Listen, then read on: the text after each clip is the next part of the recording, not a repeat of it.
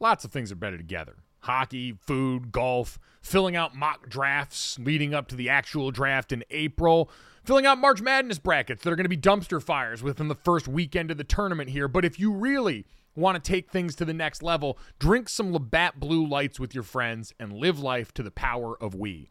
Always enjoy responsibly. Beer, Labatt USA, Buffalo, New York. Whether you're hosting game day or movie night, DiGiorno knows that planning a watch party on a budget isn't easy. You need the perfect setting, the perfect squad, and the perfect eats. Luckily, you're a Game Time mastermind, and you know that grabbing DiGiorno Classic Crust Pizza can bring home a dub because it's packed with half a pound of cheese, sauce, and other toppings, and comes at an incredible price. Make the game-winning call and grab a DiGiorno Classic Crust Pizza from the grocery store today. It's not delivery, it's DiGiorno. Every fan knows the right player in the right position can be a game changer. Put LifeLock between your identity and identity thieves to monitor and alert you to threats you could miss. Plus, with a U.S.-based restoration specialist on your team, you won't have to face drained accounts, fraudulent loans, or other losses from identity theft alone. All backed by the LifeLock $1 Million Protection Package. Change the game on identity theft. Save up to 25% your first year at LifeLock.com/aware. It's a beautiful morning. Getting to that screen there. I think I'll go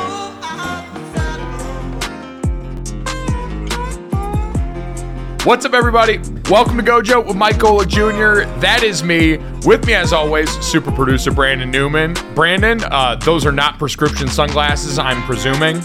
They are prescription sunglasses. Why are we doing this so early on in the thing? I don't believe you, and neither does our guest. Neither. I'm not sure which I say or which she says. Guys, it is Wednesday, which means in the new year, the 1st of 2023, we're back with a Wilder Wednesday. Charlotte Wilder back joining us here on the podcast, Fox Sports writer and college football reporter. Charlotte, Happy New Year. Michael, thank you so much. Brandon, I don't believe you for a second. Those are not, you don't need your sunglasses unless you lost your actual prescription. See, you have all the power. That's the problem. And I can hear the critics talking over the applause. It's a Drake line. It is. Of course it is. But it was an applause for you. So yes, I was trying to drown you out though, because how can I prove to you that I'm wearing polarized prescription lenses? And it doesn't matter. You can't, and it doesn't matter. I see you very clearly, and I know that you're even clearer than you usually are. Yeah, because I got a new computer, and then I just told these guys I have to actually put makeup on. It used to be too pixelated. You couldn't see the dark circles under my eyes. Now the camera got better. Apple just screwing up my routine. I should say rest in peace, Steve Jobs, the ghost of Steve Jobs, Yeah. continuing to upgrade the software on these things. Charlotte, we're excited to have you back here. The holiday glow that's on you right now, I can't quite tell what's different about. Woo! Yeah! Yeah! So obnoxious. It's so obnoxious. Yes, I got engaged. Thank you. Thank you. Very exciting. Very exciting. Thank you. Oh, how did it happen? What? How are you feeling? Okay. I'm feeling great. It's very strange to say fiance instead of boyfriend. There's no way you can say that word without feeling like you're trying to be fancy, but I'm really just trying to be accurate. My fiance Tyler proposed just at home in our apartment, which was the kindest thing he ever could have done for me, because the idea of a public proposal is like makes me break out in hives. No disrespect to anybody who does enjoy that, because I completely respect it. And then we went out to a lovely dinner, and we celebrated with our families, and it's been a lovely couple of weeks. Damn, you love to see it. See, simplify the equation, and that's also knowing your teammate, knowing your future spouse. Amen. Yes. For him to go into the situation. That's doing the advanced scouting, that's knowing your teammate, and that's delivering in a clutch moment. Those are all Yes. Charlotte, is proposing to your girlfriend sports? Absolutely, yes. And it's the degree of difficulty was upped because we live together in a one-bedroom apartment and are constantly, he was like, do you know how hard it was to try to plan this without you. He had caviar and champagne, which was so sweet. But he hid it in the fridge, and he was like, I was glad that you as a person can be a little oblivious at times, because it made it easier for me to hide things in our apartment. So that he won the champion. I mean, he won the championship, but I got the ring. So am I right? Hey, Ooh, that's a Do you bar want to know right there. actually the best part of the proposal is that when he proposed to me, I was wearing my Larry Bird vintage Celtics t-shirt. And afterwards we were like, oh my God. I was like, Larry might have gotten 17, but I got the only ring that matters. I mean, Larry himself didn't get 17, but you know what I mean. Yeah, you know, it's the people who need to know. Yeah. But man, glad. All right, so congratulations, Charlotte. The definitive ruling from the internet's arbiter of sports that getting engaged is sports. So you can all feel very secure in that. And I think our status as a podcast, the Good Luck Chuck of podcasts, is very secure now, considering we recently had Katie Nolan come on and tell us about her engagement here. So, ladies, gentlemen, if you're looking to find the love of your life somewhere other than this podcast, we're the show for you. We clearly have the Midas touch around the holiday season. It's Come true. on consistently. Excuse me. Yes, come on consistently and find your partner forever. I love that. Us Boston girls growing up right in front of everybody's eyes. Look at that. Beautiful Look at thing. People helping people. Well, we love all of that. We love having you back here in the new year. Mike, got a lot of what, Brandon? I can't switch yet. Did anything awkward happen since being affianced?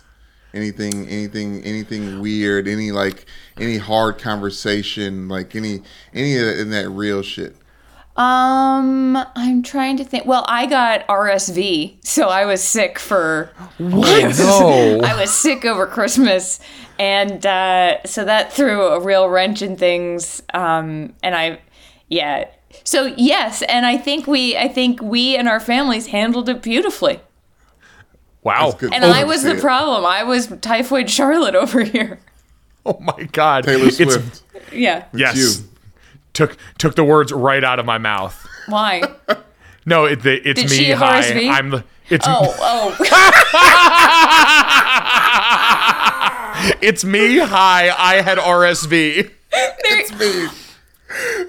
Hey, there it is. There it is. There it is. There. Well, I asked because obviously I wanted to set myself up for a story. I was just gonna say that was the most self-serving question. There is nothing screams holiday season more than asking people about something that you want to talk about. Well, I mean, we had another shake at this engagement story thing, thanks to Tyler stepping up to the plate and doing the damn thing, locking down Charlotte forever. Yeah, he did a great job. Shout out to him. But so we got engaged in Hawaii, in Maui. It was one of those we were planning the trip and we had been dating for a long time, and she was like, "You're not going to get engaged in. You're not going to propose to me in Maui, are you?" I was like, "No, it's the last thing on my mind." Meanwhile, I had been paying buckets of money to Tiffany for the last X amount of months to have a ring to propose with. So sneaking a ring there. And obviously, I got yelled at because I was late on the day that we were supposed to pack for the last day before we went to the airport. And, I was getting the ring, right? So there's that. But anyways, proposed on the beach. It was private. It was just us. But then we went to celebrate. We went to a movie. And my wife is white. My wife is white. My white is wife. And we went to see Get Out. The night that we got engaged, and it was the most quiet car ride on the way home. I remember saying to her as we got in the car, I said, I want to know what you think about the movie, but definitely not today. Brandon, that's beautiful. That's incredible. Thank you. So wait, how long after the movie did you propose? Mike, it was before the movie. No. Oh, I missed that part. Okay. Yes, it was before the movie. Oh, It was God. like, okay, we just proposed. What's something great we can do? Like, go see this new movie that came out that everyone's talking about. Oh my God, It was Brandon. just Oh. it was I great. mean, it was I like go can't- through the fire, like I think, straight up. yeah, that'll test you. And as a white person from New England whose family belongs to a country club, watching that, I was like, talk about a Taylor Swift moment. Talk about, hey, I'm the problem. So Charlotte, kudos to you guys. you're wearing the outfit that she was wearing in the movie. Actually, currently, the little when she was like looking at she was eating her dry Fruit Loops, and she just had In a black sweater on. Sweatshirt. God damn Yeah. it. Yeah, it's man. Kate. I'm not gonna lie. Seeing Get Out with your white fiance after you proposed on that day in the place that she told you not to propose is up there for like awkward celebratory moments with me sitting 2 seats down from my grandmother seeing Wolf of Wall Street on Christmas Day. We have Look, found something. I went to see Wedding Crashers with my uncle and cousins when we that were all movie gets little, sexy. and the whole scene first part's just boobs. Oh, It is. I will say that Tyler and I do now have a bit where like if anything happens, he'll be like, "Are you sorry you said yes?" And I'll be like, "Are you sorry you asked me?" So it's a good running bit that nice. That's fun. yeah. That is a good bit. I wonder what the shelf like when people talk about how long you can say Happy New Year's. I wonder what the shelf life is on that bit before one of you is going to look at the other and go, I think I think it'll be the rest of our lives. I think we'll be like, "Are you sorry you said I do?" Like, I don't think this is ever gonna. Oh yeah, no, as someone who's married to someone who we got married on our 10-year dating anniversary, and it definitely was still like, do you regret this? Do you regret the whole thing? do you want this time back? It's a lot of me being like, "I'm sorry that I am the way that I am." Are you sure? oh man, despite being a Northeasterner, very Midwestern sensibilities to apologize Yes. for pretty much everything about your being. Thank you. I'm gonna take that as a compliment. You Oh, should. believe me, it is. Ope, and away. So very excited for our dear friend Charlotte Wilder. Thank you We so do have much. some fun things that we want to talk about on here today. Jim Harbaugh, been in the news the last few days, feeling froggy, wondering if he's going to jump, and that's not just a pun because the Horned Frogs are going to the national title. An interesting question about college football versus the NFL and what we've seen in this bowl season, but not to throttle things down too much, but I think important in light of what's happened in the last couple of days since Monday Night Football. Charlotte, we haven't talked to you, and I certainly want to hear your thoughts and feelings, your reaction to what we saw occur with Damar Hamlin, the second-year safety for the Buffalo Bills on Monday Night Football. I will just briefly provide the update from the NFL and what we have seen as of late on Damar Hamlin. And this is on multiple fronts. First and foremost, Damar Hamlin still in critical condition in a Cincinnati hospital. We've seen statements from the Bills. We've seen statements from his family thanking everyone for their outpouring, their thoughts and prayers, and saying they will provide an update when there is one to be provided. Roger Goodell in the NFL sent out a memo to the league saying a number of things. First and foremost, that the game between the Bills and the Bengals that was suspended on Monday night will not be resumed this week. The NFL said that he's informed teams the game will not be resumed this week after consulting with both teams and the NFL Players Association leadership. The league, however, has made no decision on resuming the game at a later date. They said the NFL continues to be in regular contact with the medical team caring for Damar Hamlin and also the Bills and Bengals organizations and the NFLPA. So there's that to be aware of. And then for Roger Goodell overall, he also sent out a note saying the head of NFL player engagement and team clinician for each club received information on a doctor to use for mental health and support resources that are available to players and staff.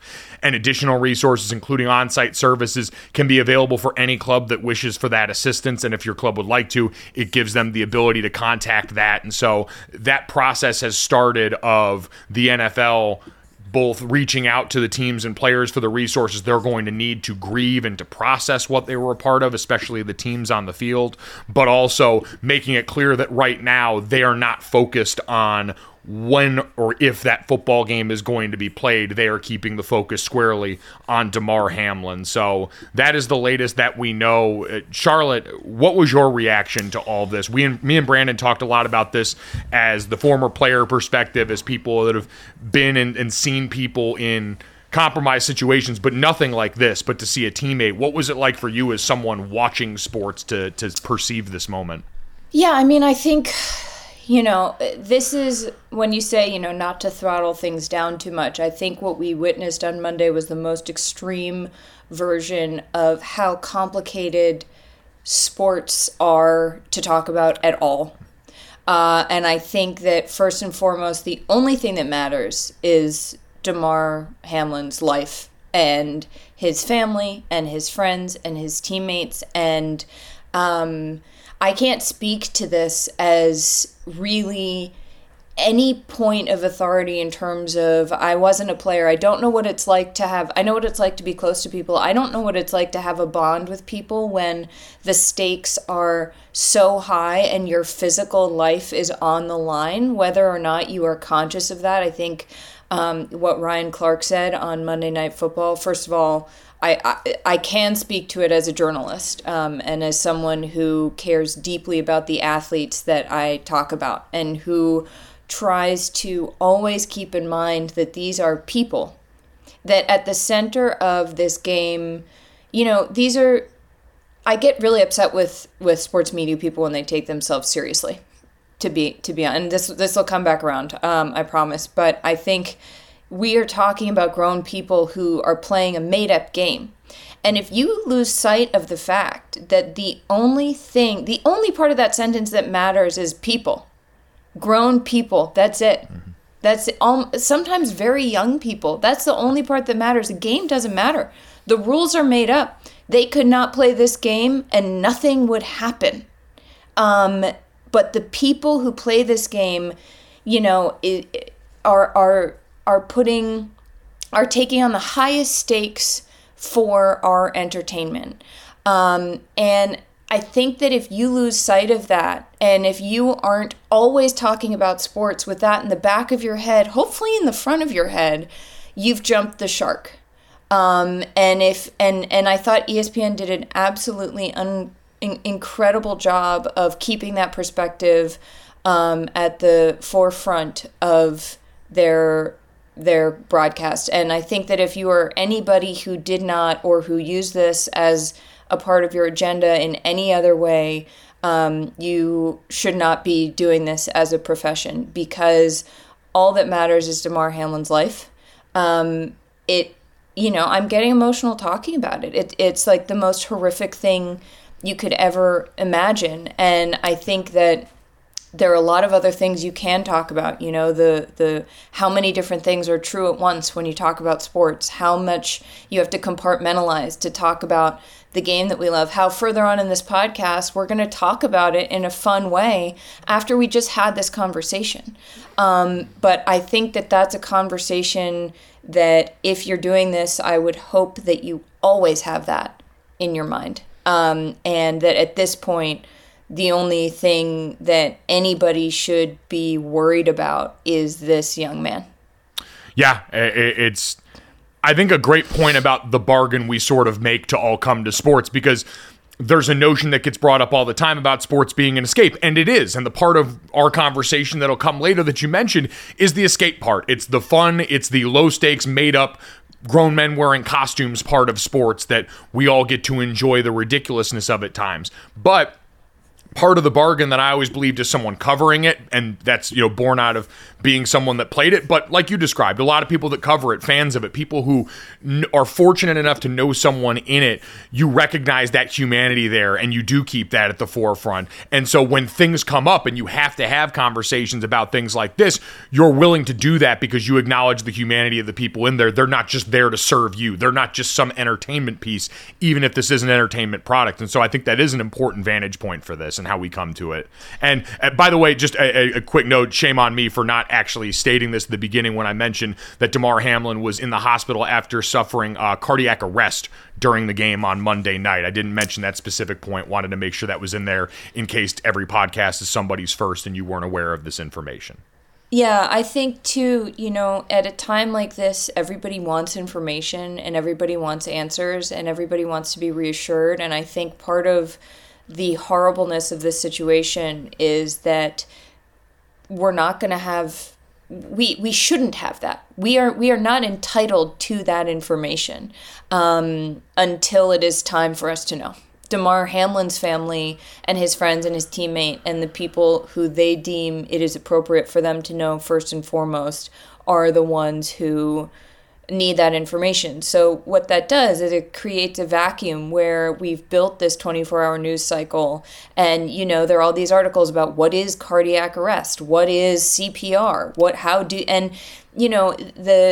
it's hard not to fall down that rabbit hole. I found myself today on the Mayo Clinic website for what is cardiac arrest, for arrhythmia, for all of these things, because I was almost embarrassed, but I was hungry for any kind of information that might help me as a person understand some semblance of what's going on. And the truth is you can't.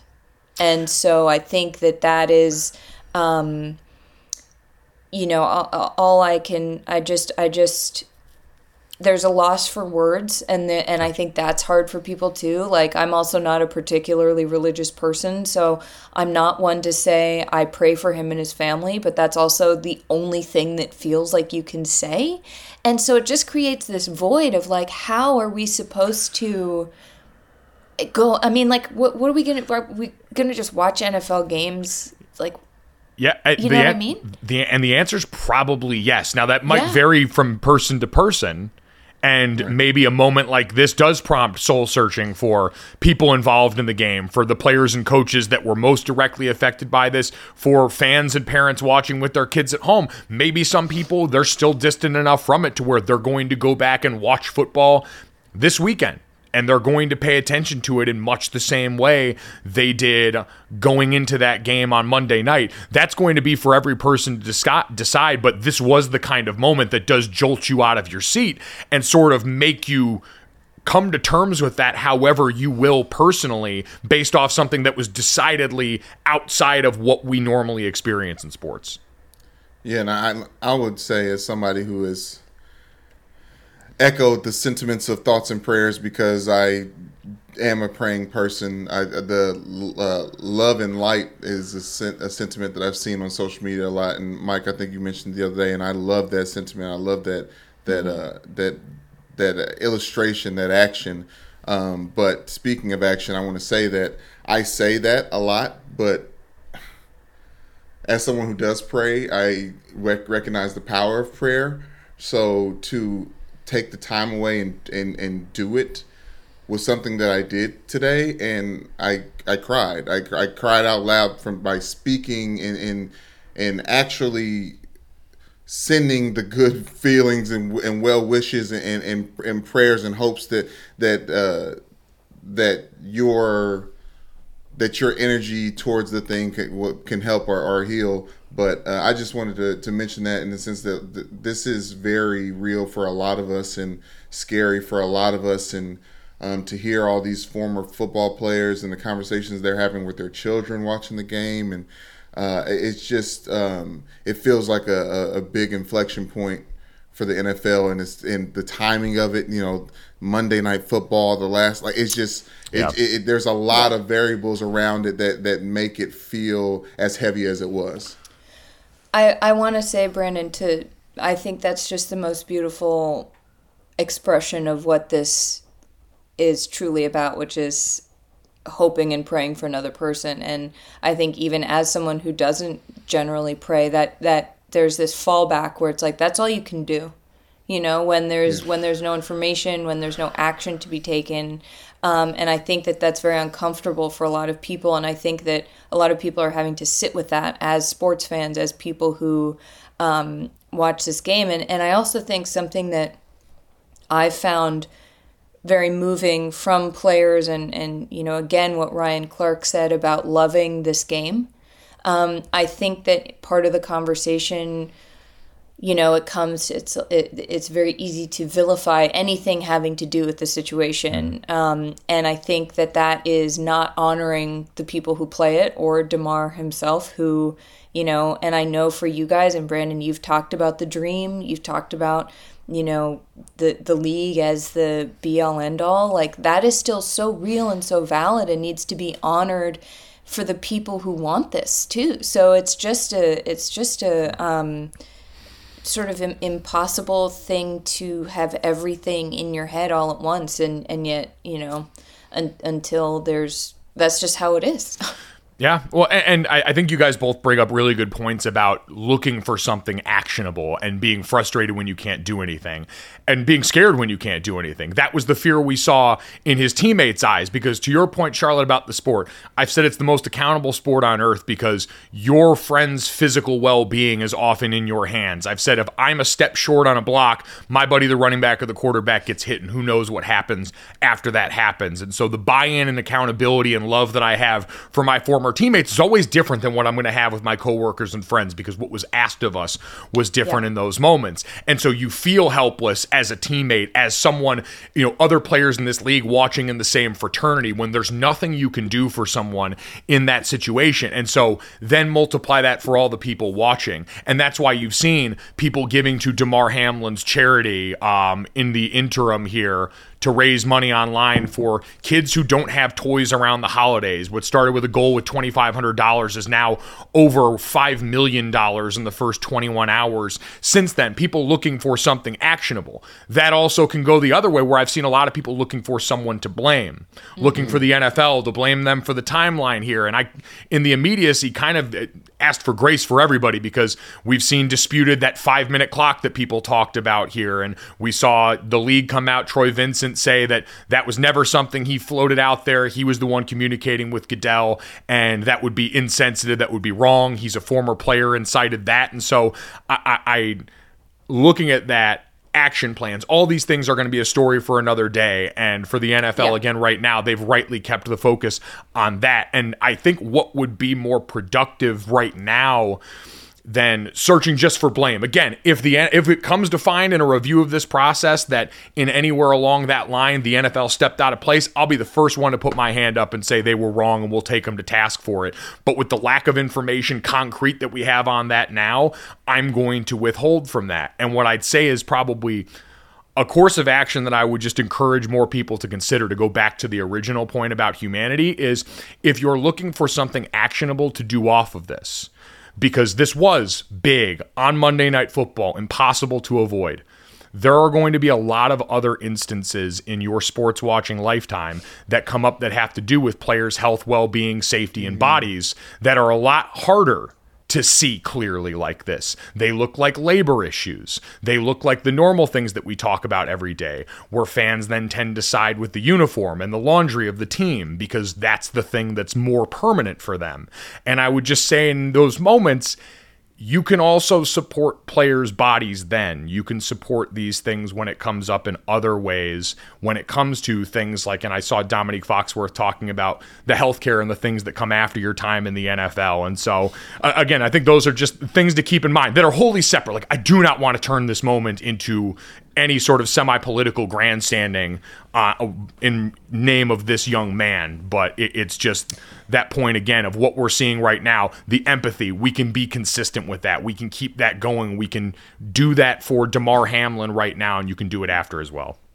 I think that's the most, I think that's it, Mike. I think I mean, really, like that what you just said, is at the heart of this whole thing, is that there's a man's life that we are all praying for, and in the future there will be other men's, other women's lives, other people's lives who it won't be as clear cut or dramatic, and to keep their humanity at the forefront. And that's sort of, how I started this discussion, talking about, I think it is if you get to a point as a fan or a commentator or someone where you can't see these people as your friends, as your family members, where you lack some kind of empathy, or you've lost some sort of, or you never had it, then you've got to do some real soul searching, because the people are, and I think that when the players made the decision not to play, when the two coaches made the decisions not to play, that was such a powerful example of the power of union. And this is not a political statement either. This is not saying a union. This is the power of people making a decision together, saying no matter what is supposed to happen, no matter what higher word comes down from a chain, we have the power together to try to do the right thing.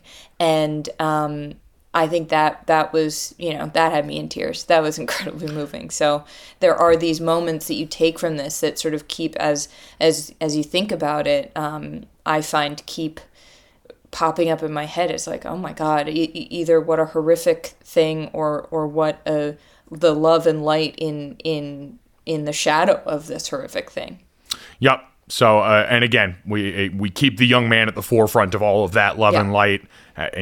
However you go about that, make sure it is, and we'll wait for the good news that we hope is coming as he gets the medical care and his family can surround him, and Damar Hamlin can make a recovery and do all the things that he was supposed to before this and live out his dreams, on the field if that's what's in his heart, but certainly off the field for the rest of his life as this goes forward. So, this is the no easy transition part of things. Charlotte, thank you for sharing all that. Brandon and I obviously got to talk a lot about this yesterday, but your perspective on this, invaluable, super helpful. Everyone feel free to take a quick beat right now. Feel free to take a quick breath, because we are going to talk about some of the other things happening in sports right now. And as I always say, if that's not for you at this moment, go ahead and shut it down. Doesn't need to be for you right now. This stuff's all time marked for a reason in the podcast and in the notes below it. If it is, and you're looking for something like a breath of fresh air, a little bit of levity in a time that has been really hard for a lot of people, as we've heard talked about very publicly, then dive right in. We're here for you on the backside of this as we take a look at it. So, whether you're hosting game day or movie night, DiGiorno knows that planning a watch party on a budget isn't easy. You need the perfect setting, the perfect squad, and the perfect eats. Luckily, you're a Game Time mastermind, and you know that grabbing DiGiorno Classic Crust Pizza can bring home a dub, because it's packed with half a pound of cheese, sauce, and other toppings, and comes at an incredible price. Make the game-winning call and grab a DiGiorno Classic Crust Pizza from the grocery store today. It's not delivery, it's DiGiorno. With that in mind, one of the headlines that popped up the other day that I thought was interesting, coming off a season where, Charlotte, you were on the road covering a lot of college football. I obviously called a lot of college football games. Me and Brandon talk about it all the time here. Jim Harbaugh, who recently made his exit from the college football playoff as Michigan was bounced by TCU, popped up in the news, according to the fine folks over at The Athletic. And I want to make sure I have this pulled up so I can give credit to Bruce Feldman, Nicole Auerbach, Austin Meek, Nick Kosmider, and Joseph Person, who are all on the article talking about Jim Harbaugh, who, according to multiple sources close to Jim Harbaugh, telling The Athletic on Monday, they expect he will leave Michigan for the NFL if a franchise offers him a coaching job this upcoming season. So, Charlotte, can we be surprised by this at all, especially after what we went through last offseason? No, you can't. And this is a prime example of, this is why I really love sports, right? Because it's all gossip, it's all drama, it's all speculation when it's not on the field. And not saying that this report is speculation. These are great reporters. That I just mean like me talking about it now. This is pure speculation. The mistake that Jim Harbaugh made was last year when he didn't get an offer from the Vikings, right? It wasn't that he turned them down. He didn't get the offer and he said, time to go back to college football. This is the last time. We're not doing it. Don't ever say that. Don't ever say that. I don't care if you work in marketing for like a dog food company. Don't ever say, I'll never do this. I'll never take this other opportunity. I'll never go to cat food. Like, come on, guys. You like it's such a bold-faced lie. Can you imagine? I mean, someone like, But it's yeah. Go ahead. And I was just gonna say he was on a tear with bold-faced lies. Because I think a couple months after that, he said he'd take everyone on his team's illegitimate children. Like he just said he'd take the babies. He would raise his team. He'd raise his team's babies. Yes. That was that after Roe v. Wade fell, and he was trying to say the thing that wouldn't upset people, and he's like, "Hey, hear me out. Instead of abortions, I take your kids." Yeah. Welcome to Jim Harbaugh's child farm. I mean, my wife and I, open door. Come on. So, no, I was not shocked at all. I do think, though, that it's an interesting look from a guy who, look, you finally beat Ohio State twice, 2 years in a row, once on the road, and then you make it to the college football playoffs and you choke. And I think that it is a very hard thing to do to get to the college football playoff. So I'm not saying like, come on, you wuss, like go win it. But I think that as the way John, I always do that. I did that during a feature and we didn't catch it. And I got all these dudes on the internet were like, she doesn't even know the difference. And I was like, no, I know the difference between Jim and John. I just said the wrong thing because they're basically the same name. Sorry. What I will say is that Jim Harbaugh has this vibe of like team first, this always, I'm in it, I'll take your kids. And then he's like, however, if presented with an opportunity to go to the pros, I would take it. I have other kids that I need to go potentially help raise on a different team. Exactly. Yeah, are you guys okay with our children coming to the Carolina Panthers? Can your children travel with us? No, How do you feel about the Eastern Seaboard? Yeah. Listen, I love talking about Jim Harbaugh because Jim Harbaugh is in a position that every coach wants to be in. He has had large amounts of success, now obviously not the mountaintops level of success, but large levels of success, made copious amounts of money, both in the NFL in khaki pants and in Michigan, his alma mater, where he's spending the night over kids' places and kind of throwing everything on his head. Like, I got recruited by him in high school when he was at Stanford. Mike, don't do this. But Stanford was dog shit at the time. I think they went 0-13 his first season there. But he was recruiting the hell out of me, and I was snitching on him to Coach Weiss. I was like, hey, this is what he was saying. Like, he was saying, like he said, I'll share this little quick anecdote. Yeah, tell us. He said, this is Jim Harbaugh. Make sure it is. Sorry, I believe Yeah, that. I was just saying, dear God, man. I'll make a little edit, Mark. Took a turn. Talk about gossip. It's just no, whatever. High on life. High on life. Jim Harbaugh, high on life, recruiting his ass off. He's like, you like a challenge, Brandon? You like a challenge? I was like, yeah, I like a challenge. So do I. Bring on Charlie Weiss's fat ass. I'll take him any day. I'm getting you to Stanford. I don't care if Notre Dame offered you. I'm getting you to Stanford. And I was like, oh, okay. Are you kidding me? I mean, that's also hilarious because if someone asked me, do you like a challenge? I'd be like, at this point in my life, I'd prefer something that I think I have a chance of succeeding at. Yeah, I want to be realistic about my chances here. Yeah, I'll be like, yeah, I'll take a challenge. Depends. Is it an 0-13 challenge? Because I might skip that one. Yeah.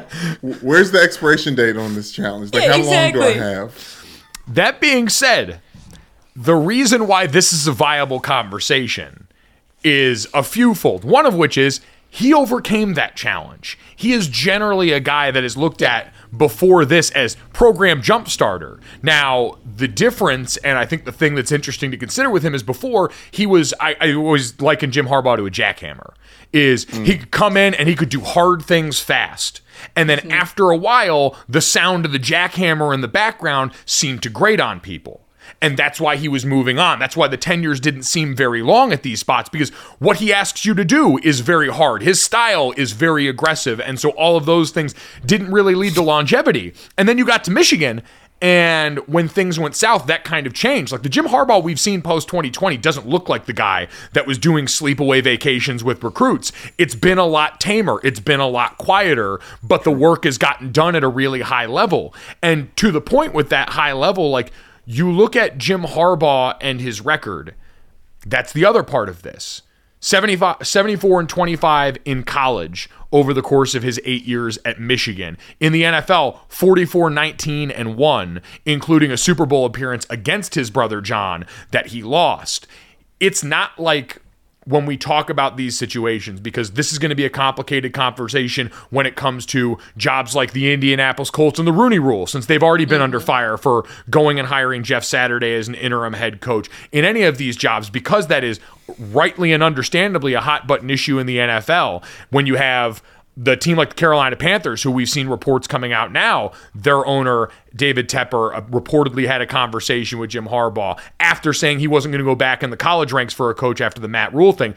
It's a bit different with this guy because he's been successful. He's been high-end good at these spots, even if it's not been national championship or Super Bowl good. And so what he brings to the table feels a little bit more defensible in that way than hiring, let's say, a Cliff Kingsbury who came off of a failing season at Texas Tech before getting the Arizona Cardinals job. I think that's a great point, Mike. I think that a lot of times when we talk about this, we talk about the people and the jokes about them and the he said he wouldn't and then he's going to. But the one thing that I guess is a little refreshing about this is that Jim Harbaugh isn't bad at his job. Yeah. He's certainly done it.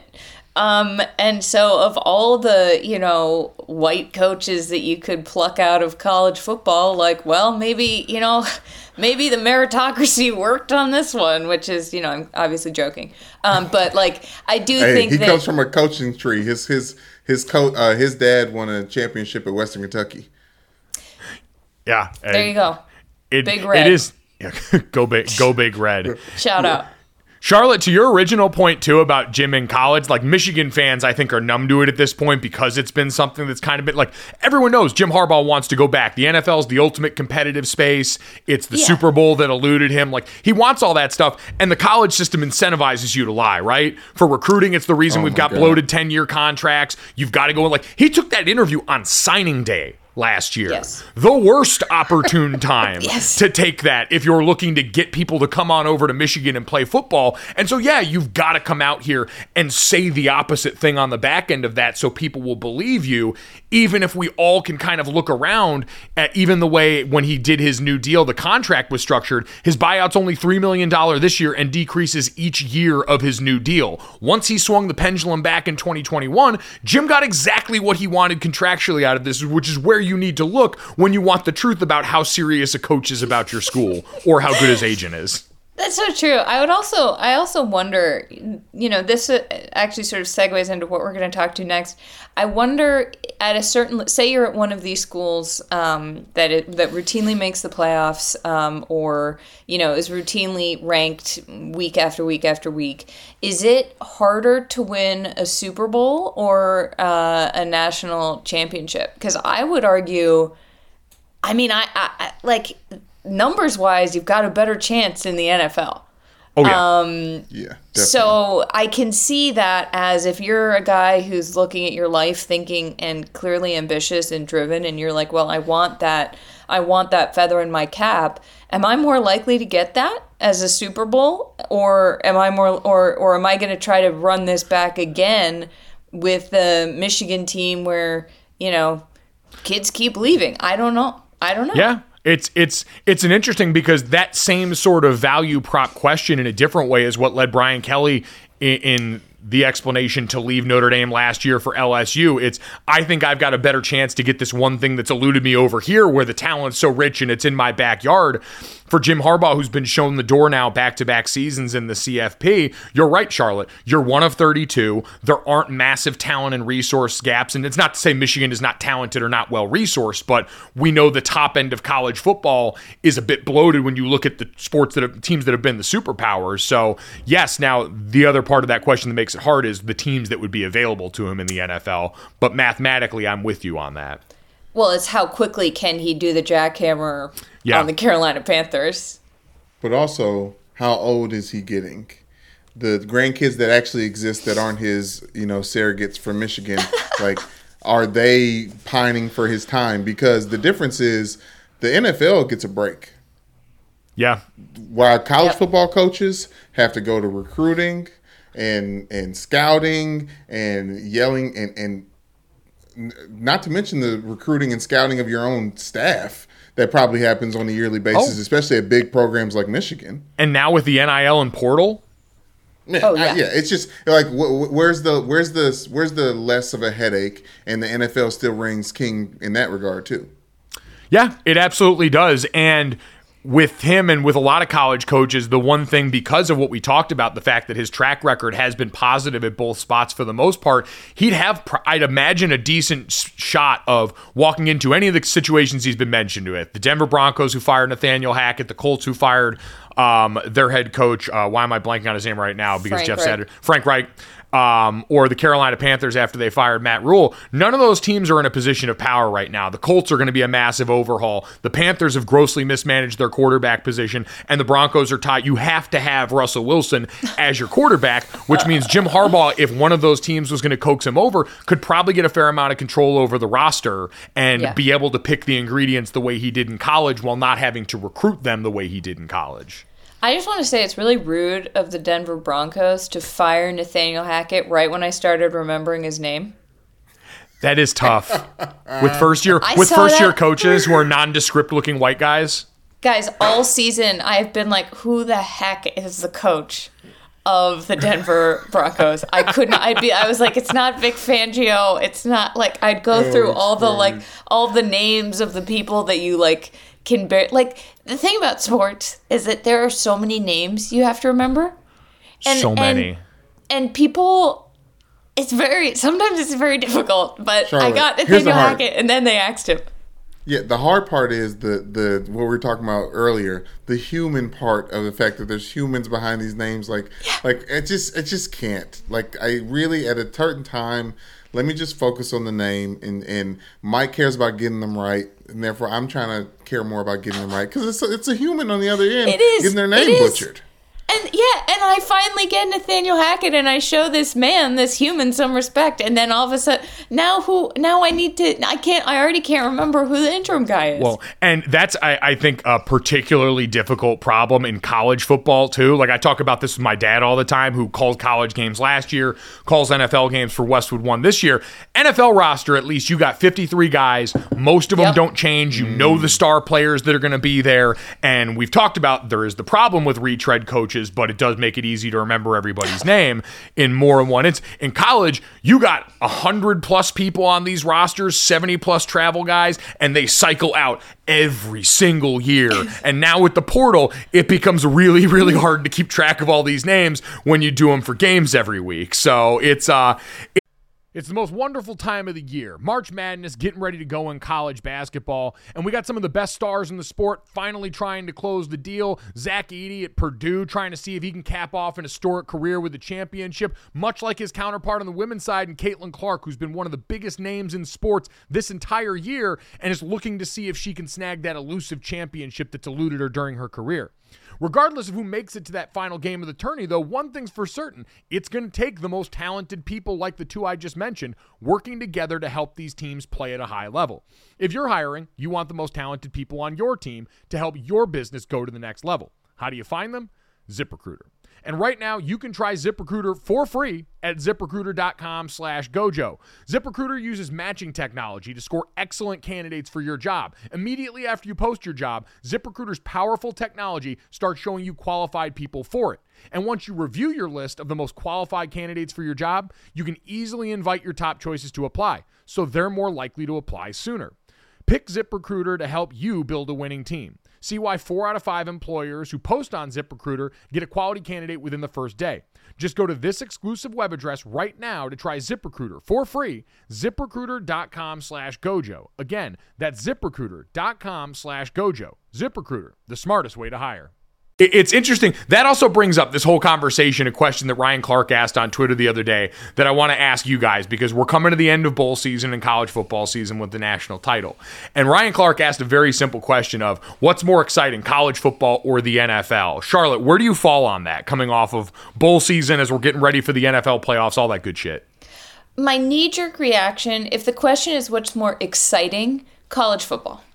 I don't think I ever feel more alive when watching like the Tennessee-Bama game this year. Tell me there's been an NFL game that has made you freak out. I mean, I guess the 28-3 Super Bowl because I'm a Patriots fan. Like, but it is because you get the pomp and circumstance in the game environment. I have to tell you guys, last year, after I came off of the college football road trip and jumped back into NFL, I went to the divisional round of playoffs with the Bucks. I forget. See, I can't. I'm getting old, guys. It was a year ago. No, it was the game before that.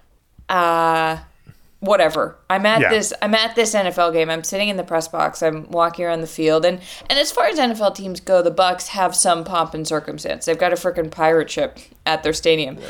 And I texted a friend and I was like, I cannot get over how sterile and corporate this feels after being at college football games all year. And I think for me, the atmosphere of these wacky things that happen that you would never expect, and the scores run up so high because you either have two teams who are matched in talent and they just make each other better, or they just make each other worse. And the NFL is a different kind of joy. The NFL is watching the highest highs of this profession. These men who can do things that should not be physically possible. Patrick Mahomes, who can bend space and time, going up against Josh Allen, who can, melt space and time. And that is its own sort of exciting, but I think on a sort of raw emotional level, for me, it's very hard to approach that the heart and soul that fuses itself to college football games. I think you summed it up pretty succinctly there. It is excellence versus chaos in this conversation. Yes. And it depends what you get off on. I don't think it'll surprise anybody who's followed my career at all that I'm a chaos person. Charlotte Wilder, big chaos gal. I will say, though, I find it easier to cover the NFL. Yes. I find it much more, the rhythms and the narratives are much easier for me to grasp onto and to make neat in my head and find a way to tell to other people. I think I can take the scene of college football and relay that, but I think that the game itself, I have an easier time with the NFL. So it all sort of, it evens out, but I guess that's my knee-jerk reaction. The thing about college football, though, is it's regional chaos. Like, very seldomly do you run into someone who cares about the whole as much as they care about the individual parts. Well, and right? I think that's part of what college football is trying to change in the playoff era is this entire structure is now trying to make it a more national game because the TV dollars have risen to that level where they want to sell Notre Dame Clemson and Ohio State Notre Dame and these big time matchups that we see during the season that do crazy numbers because the casual viewer can pop into that and feel like they know what's going on because they hear these programs' names all the time because they're the big ones. That's kind of the thing I fall into there with that because, Brandon, in general, you're right. College football was an extremely regional sport like baseball for so much of its existence, and it's now just starting to change. Charlotte, I'm with you. I enjoy the excitement of watching excellence go together, but I think in easy narrative terms, college football does do a very easy job of giving us David versus Goliath because it's a sport with a massive resource gap. Which, shout out to Mike Ferguson on Twitter, who authored it, The Chaos Gap, because when you have that sort of gap and it forces people to get creative, you get some wild shit on the other side, like Tulane winning the Cotton Bowl over USC and the Heisman Trophy winner. I have no words about that. I have no words about that. What the heck? How does that happen? That doesn't happen in professional sports. But also the regional thing is why I think so many people are mad at college football. And I think that the only way to be a sports fan and not drive yourself crazy, things are going to change. You've really just got to, you can be nostalgic and you can complain about it. But like, if you can't find the, I don't know, if you need to be able to then find that national excitement. I mean, I'm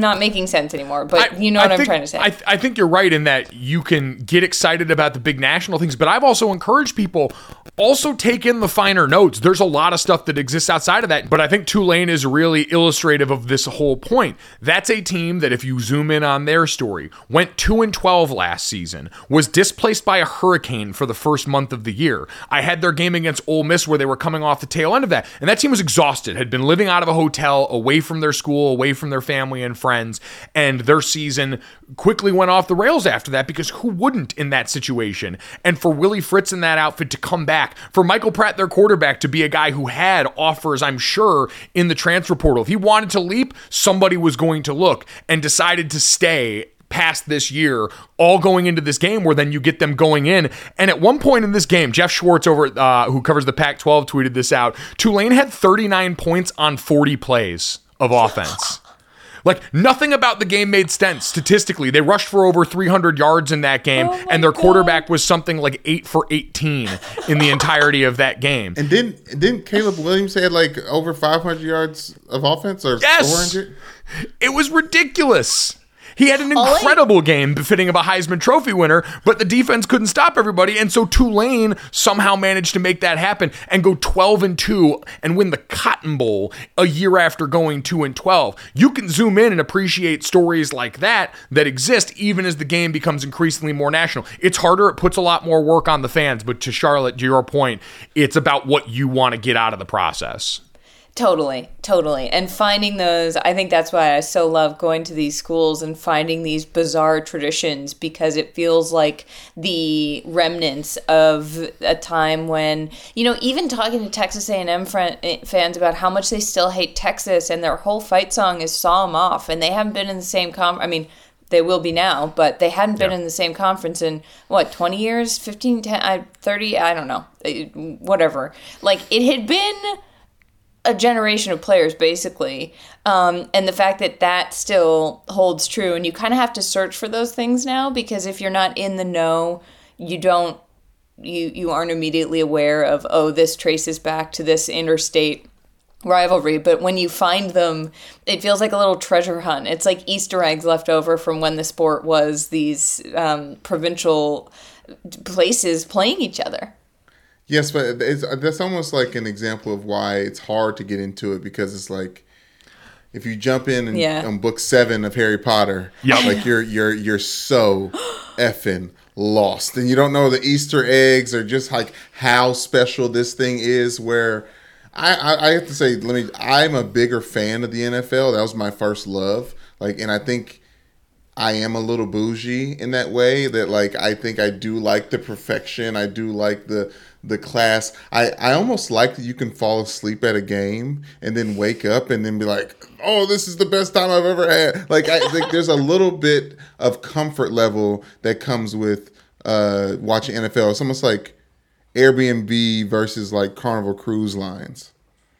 Which is which in this situation? Yeah. Oh, well, I mean, only the best Airbnbs get my feet in them. But yeah, I college football as the Carnival Cruise Line. Airbnb yeah. Where there's a potential for disaster, but you could also have a really good time, and there's ice cream on every floor of the ship. Look, the whole thing could go down in flames and drowning at the same time. However, it would be exciting. It would be very exciting. There's a chocolate eagle where you go for the buffet at dinner every night, and wow, is that entertaining for a kid. And yes, I'm speaking from experience. You know a lot about this. I went on a Norwegian cruise line once as a kid, and the amount of sweets available to me stuck with me forever. Brandon, the idea that it is like jumping, I think where we're at now with college football, walk with me on this for a television comparison. I think we're in the House of the Dragon phase of college football, where you can come in and because it's become such a national game, there is baseline entertainment value available to you.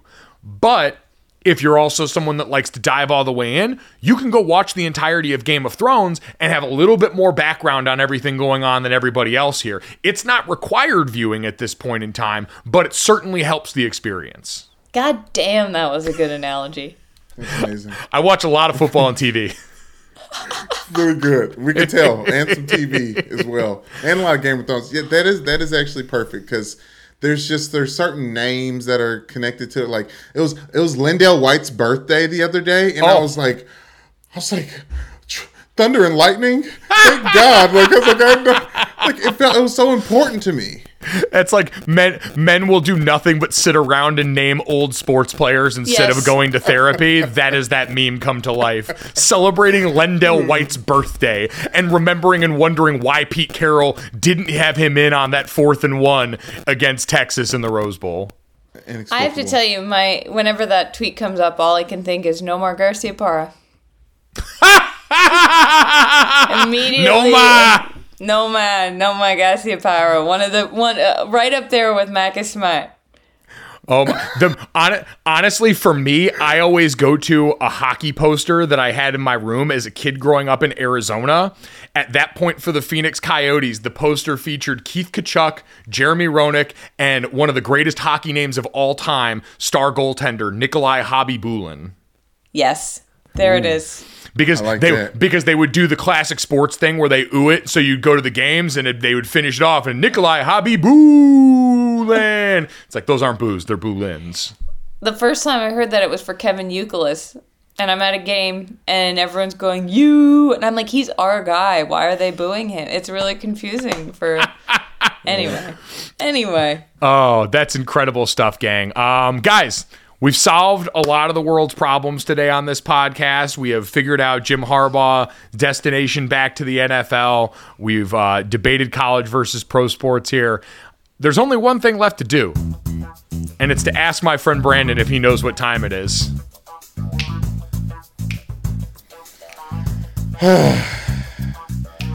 You know I do, Mike.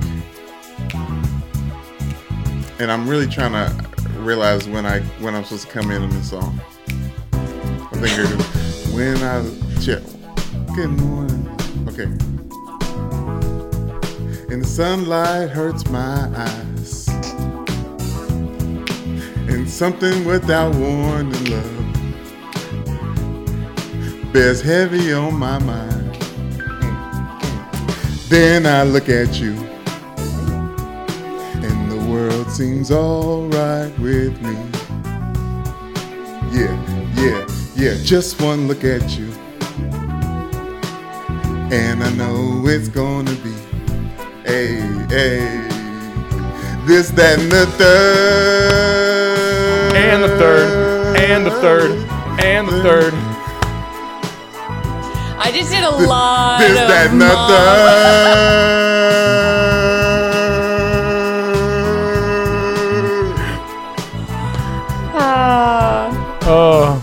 I just did a lot of mom wine drunk dancing at a wedding in my chair to that. That was incredible. Thank Charlotte, we were every set of boomer white parents on Earth at the holiday party. Yes, we were. Look, you got to be honest about who you are.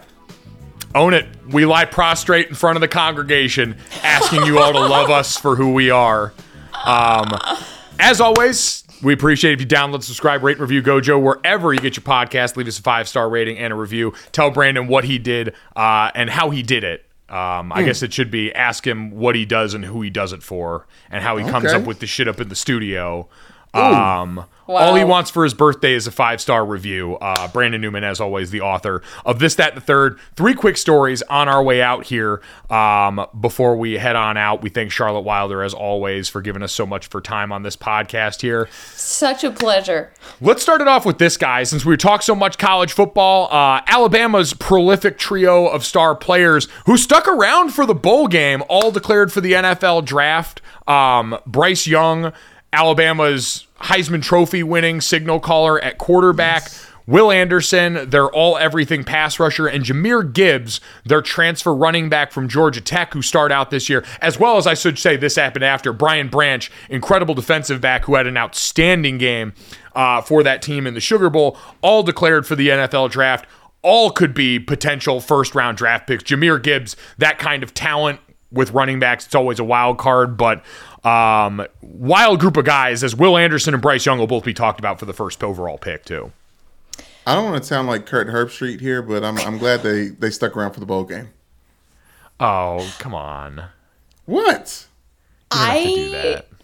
Sort of am I am too. glad. I am too. When I saw that they stuck around, I was like, wow, Bryce. I was like, good for you. Also, that might be a really, really stupid decision, but like, thank you. Right. Like, it's I couldn't believe it, actually. I thought I heard wrong. I thought I heard and like saw. I thought my eyes deceived me. That when I got that news, I was like, that is not an advisable business decision. Yeah, I was like, who's... I respect everyone's choice, and that's the one thing. As long as it's positioned as, hey, I support your choice. It's cool that we get to watch you guys play one more time. They kind of put Will Anderson on a pitch count, which I thought was responsible, and Bryce Young got his curtain call at the end of that game. But when I saw they announced they were playing in this game, I knew that probably wasn't a good sign for Kansas State, because that meant Alabama was taking this shit very seriously. Or someone had an NIL deal to play in the bowl game. It's just maybe. Hey, listen, if that was the case, I hope so too. Pay the kids to play in bowl games if you want them all to stick around. That should be the norm. Yeah. Exactly.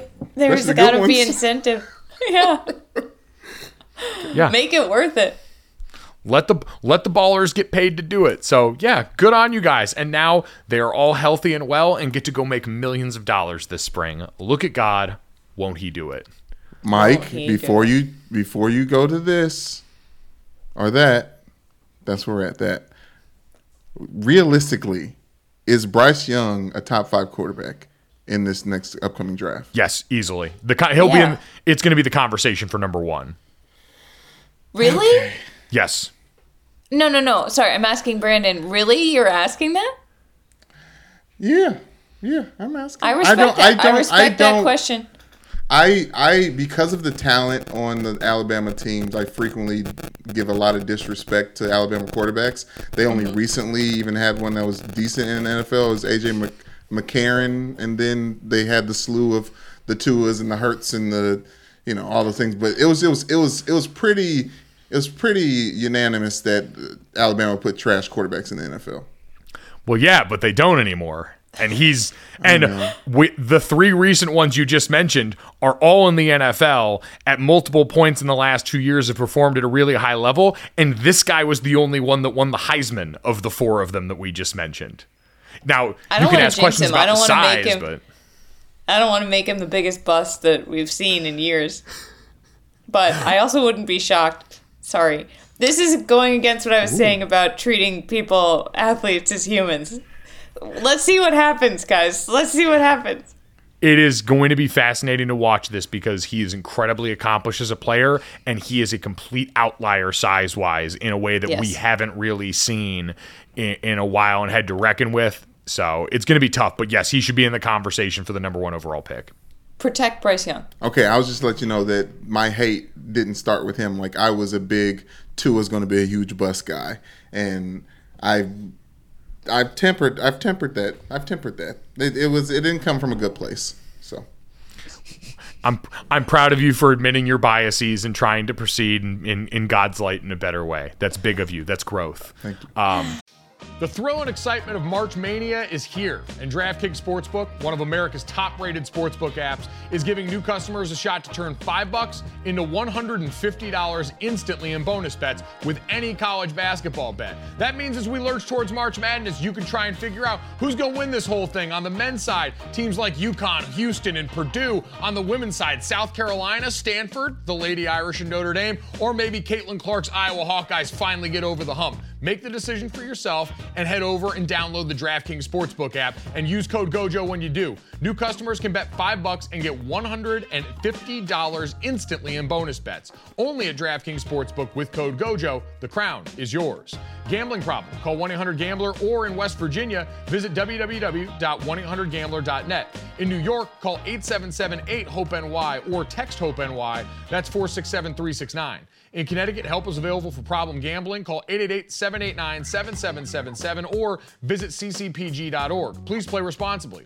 On behalf of Boot Hill Casino and Resort in Kansas, 21 plus, age varies by jurisdiction, void in Ontario. Bonus bets expire 168 hours after issuance. See dkng.com/bball for eligibility and deposit restrictions, terms, and responsible gaming resources. Speaking of growth, guys, and good news, God, a lot of college news today, but we go with what we got here. The Athletic is reporting, so there's an NCAA transformation committee, which sounds like some incredibly college shit.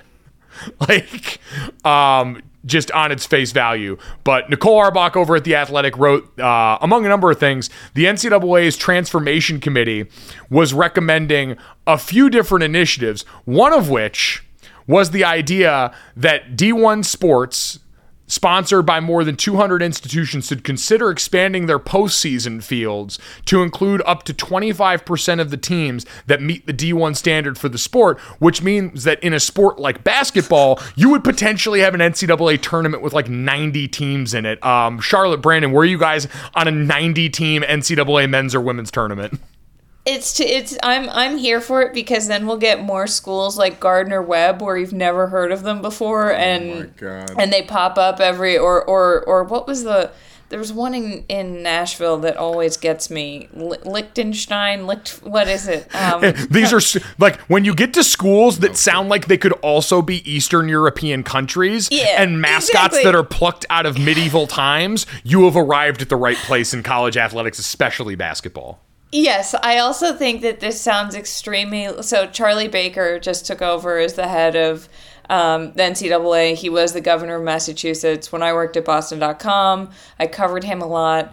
This sounds like some extremely... I just came from government. We're going to have a transformation committee. That's like the beautification society of, like that feels very Charlie Baker came from dealing with people in Massachusetts who like want to think they're on the right side of history. I feel like Leslie Knope is at the head of the transformation committee for the NFL. Oh my gosh. For college football. That's where my head goes. Tom Haverford is probably actually the real yes. head of the transformation committee. I don't even know if Charlie Baker started in this role, by the way, but that's where my head goes. Well, listen, I love to see this because as someone who's my sister went to Oral Roberts, so like it was like a big deal for her to like get seen in that way. And also, I'm a big fan of Florida Gulf Coast still, Dunk City. Let's go. Like I like being pushed into fandom for some of these schools. Bring on a bracket. Bring on the brackets for the 96. Also, by the way, on this front, one of the like true good things, because that would be wild, fun, chaos. One of the true good things they talked about also pushing for a holistic student-athlete benefits model that includes 8 areas schools are urged to commit, including required medical coverage for injuries for a minimum of 2 years following graduations, assistance for out-of-pocket medical expenses, and the ability for athletes on full scholarships to complete their degree within 10 years of leaving school. So, as we talked about, those would be awesome things for young people who often leave college and don't have we hear the thing all the time, go pro in something other than sports. Some of them are dealing with the medical history that comes from their time as college athletes or the complications with their degree, all things that they should and could now get help with, hopefully. Yeah, talk about won't he do it? Won't they do it? Man. Talk to him. And talk about the super seniors running around there. That's going to be some crazy Van Wilder stuff if that actually comes to fruition. Yes, Australian. You just made me flashback to middle school. Oh, with Van Wilder? Like, Charlotte Van Wilder. And I'd be like, oh, wow. I didn't even do that. I apologize. I always liked it. I was like, sure. Okay, cool, yeah. Always, totally liked it. Definitely not triggered right now by Brandon. No, into it. Thanks, Brandon. Let's move slowly back away from that. I believed you. To the third. Hey, Ohio, welcome to DraftKings Sportsbook and legalized sports betting. We are excited to have you here. We're sorry about what happened with Ohio State, but don't worry. College hoop season's coming up, which we just talked about, is super fun to bet on. You got baseball season coming up. All sorts of good things to look forward to in the not-so-distant future, which leads us to this. In Cincinnati, Ohio this past weekend, as the clock struck midnight and finally people were able to start legally betting on sports, the Hard Rock Casino decided to go all out. As they opened things up, they invited former Reds All-Star Pete Rose to place the first bet at their casino. That is... Are you kidding me? I kid you not. Pete Rose, who has a lifetime ban from Major League Baseball due to sports gambling, said, quote, "I don't know a damn thing about odds. Go Reds, go Bengals." Talking about capping. He's capping. Talk about trolling. Like, Pete Rose, who has, like, seems largely bad in certain ways as of late. Yeah, Pete Rose as in, like, the ugly stuff that I don't even feel like getting into. Yes. That just happened. Yes. Yeah. Bad. Actually bad. This, an insane move by here in the name of gambling in Ohio. So, hell of a way to start. Hell of a way to start. It feels very Ohio to me. Sorry. Yes, defiant. Yeah, I'm thinking about all the celebrities that like were too busy, like Greg Odom couldn't come out, or like what's another big like Ohio like Cardell. sports, somebody that could, Oh man, Cardell Jones would have Cardell been Jones. Cardell awesome. Jones would have been an unbelievable. Great. I didn't come here to play school, but I did come here to play my odds with X Casino or X Sportsbook. Ooh. See? Ooh. DraftKings. I Maybe just we get think- Cardell on the payroll. I don't know. Think about it. There's so many ways you can go with this that it's the content marketing virality opportunities are endless. Yes, exactly. And they chose a weird one. They went left on this one very quickly in a way that I would not advise, but definitely makes for the headline that they were looking for. I'll leave you guys with this. Do you know who they should have had do it? Aisha Curry from her tweet, "The NBA is rigged for money." Oh my God. Oh my! Aisha pulling up for the For Cincinnati's Hard Rock Cafe to place the first bet. I mean, listen, as LeBron James likes to remind us, him and Steph, just a couple of kids from Northeast Ohio. Just so maybe a couple of kids. Oh yes, the Steph connection. yeah, you Wardell. have them just walk arm in arm into there and be even though that would probably end up getting them suspended because you probably can't do that in the NBA. We're just going to keep making problems for people wherever we go, which is why we're going to go ahead and just pump the brakes on this and say, hey guys, we appreciate you coming and placing your bet on us in this podcast and hopefully DraftKings Sportsbook. Again, in Ohio, go ahead and do it. It's incredible. A lot of fun, super easy. You hear all the ads we do on this podcast for it. Same game parlays, all the good stuff. Bunch of profit boosts from your boy. You're going to love it and have a good time here. Charlotte, we loved and had a good time with you. Thanks so much, friend. Michael, Brandon, always a pleasure. Thanks for Wilder Wednesday. Love you guys. Thanks. Mean it. Bye. Love you, Brandon. Thank you for the sound. Thank you. Oh my gosh. We'll talk to you guys tomorrow. Committee for the NFL. Go. Yes. Boom. Money in the bank. Every fan knows the right player in the right position can be a game changer. Put LifeLock between your identity and identity thieves to monitor and alert you to threats you could miss. Plus, with a U.S.-based restoration specialist on your team, you won't have to face drained accounts, fraudulent loans, or other losses from identity theft alone. All backed by the LifeLock $1 Million Protection Package. Change the game on identity theft. Save up to 25% your first year at LifeLock.com/aware.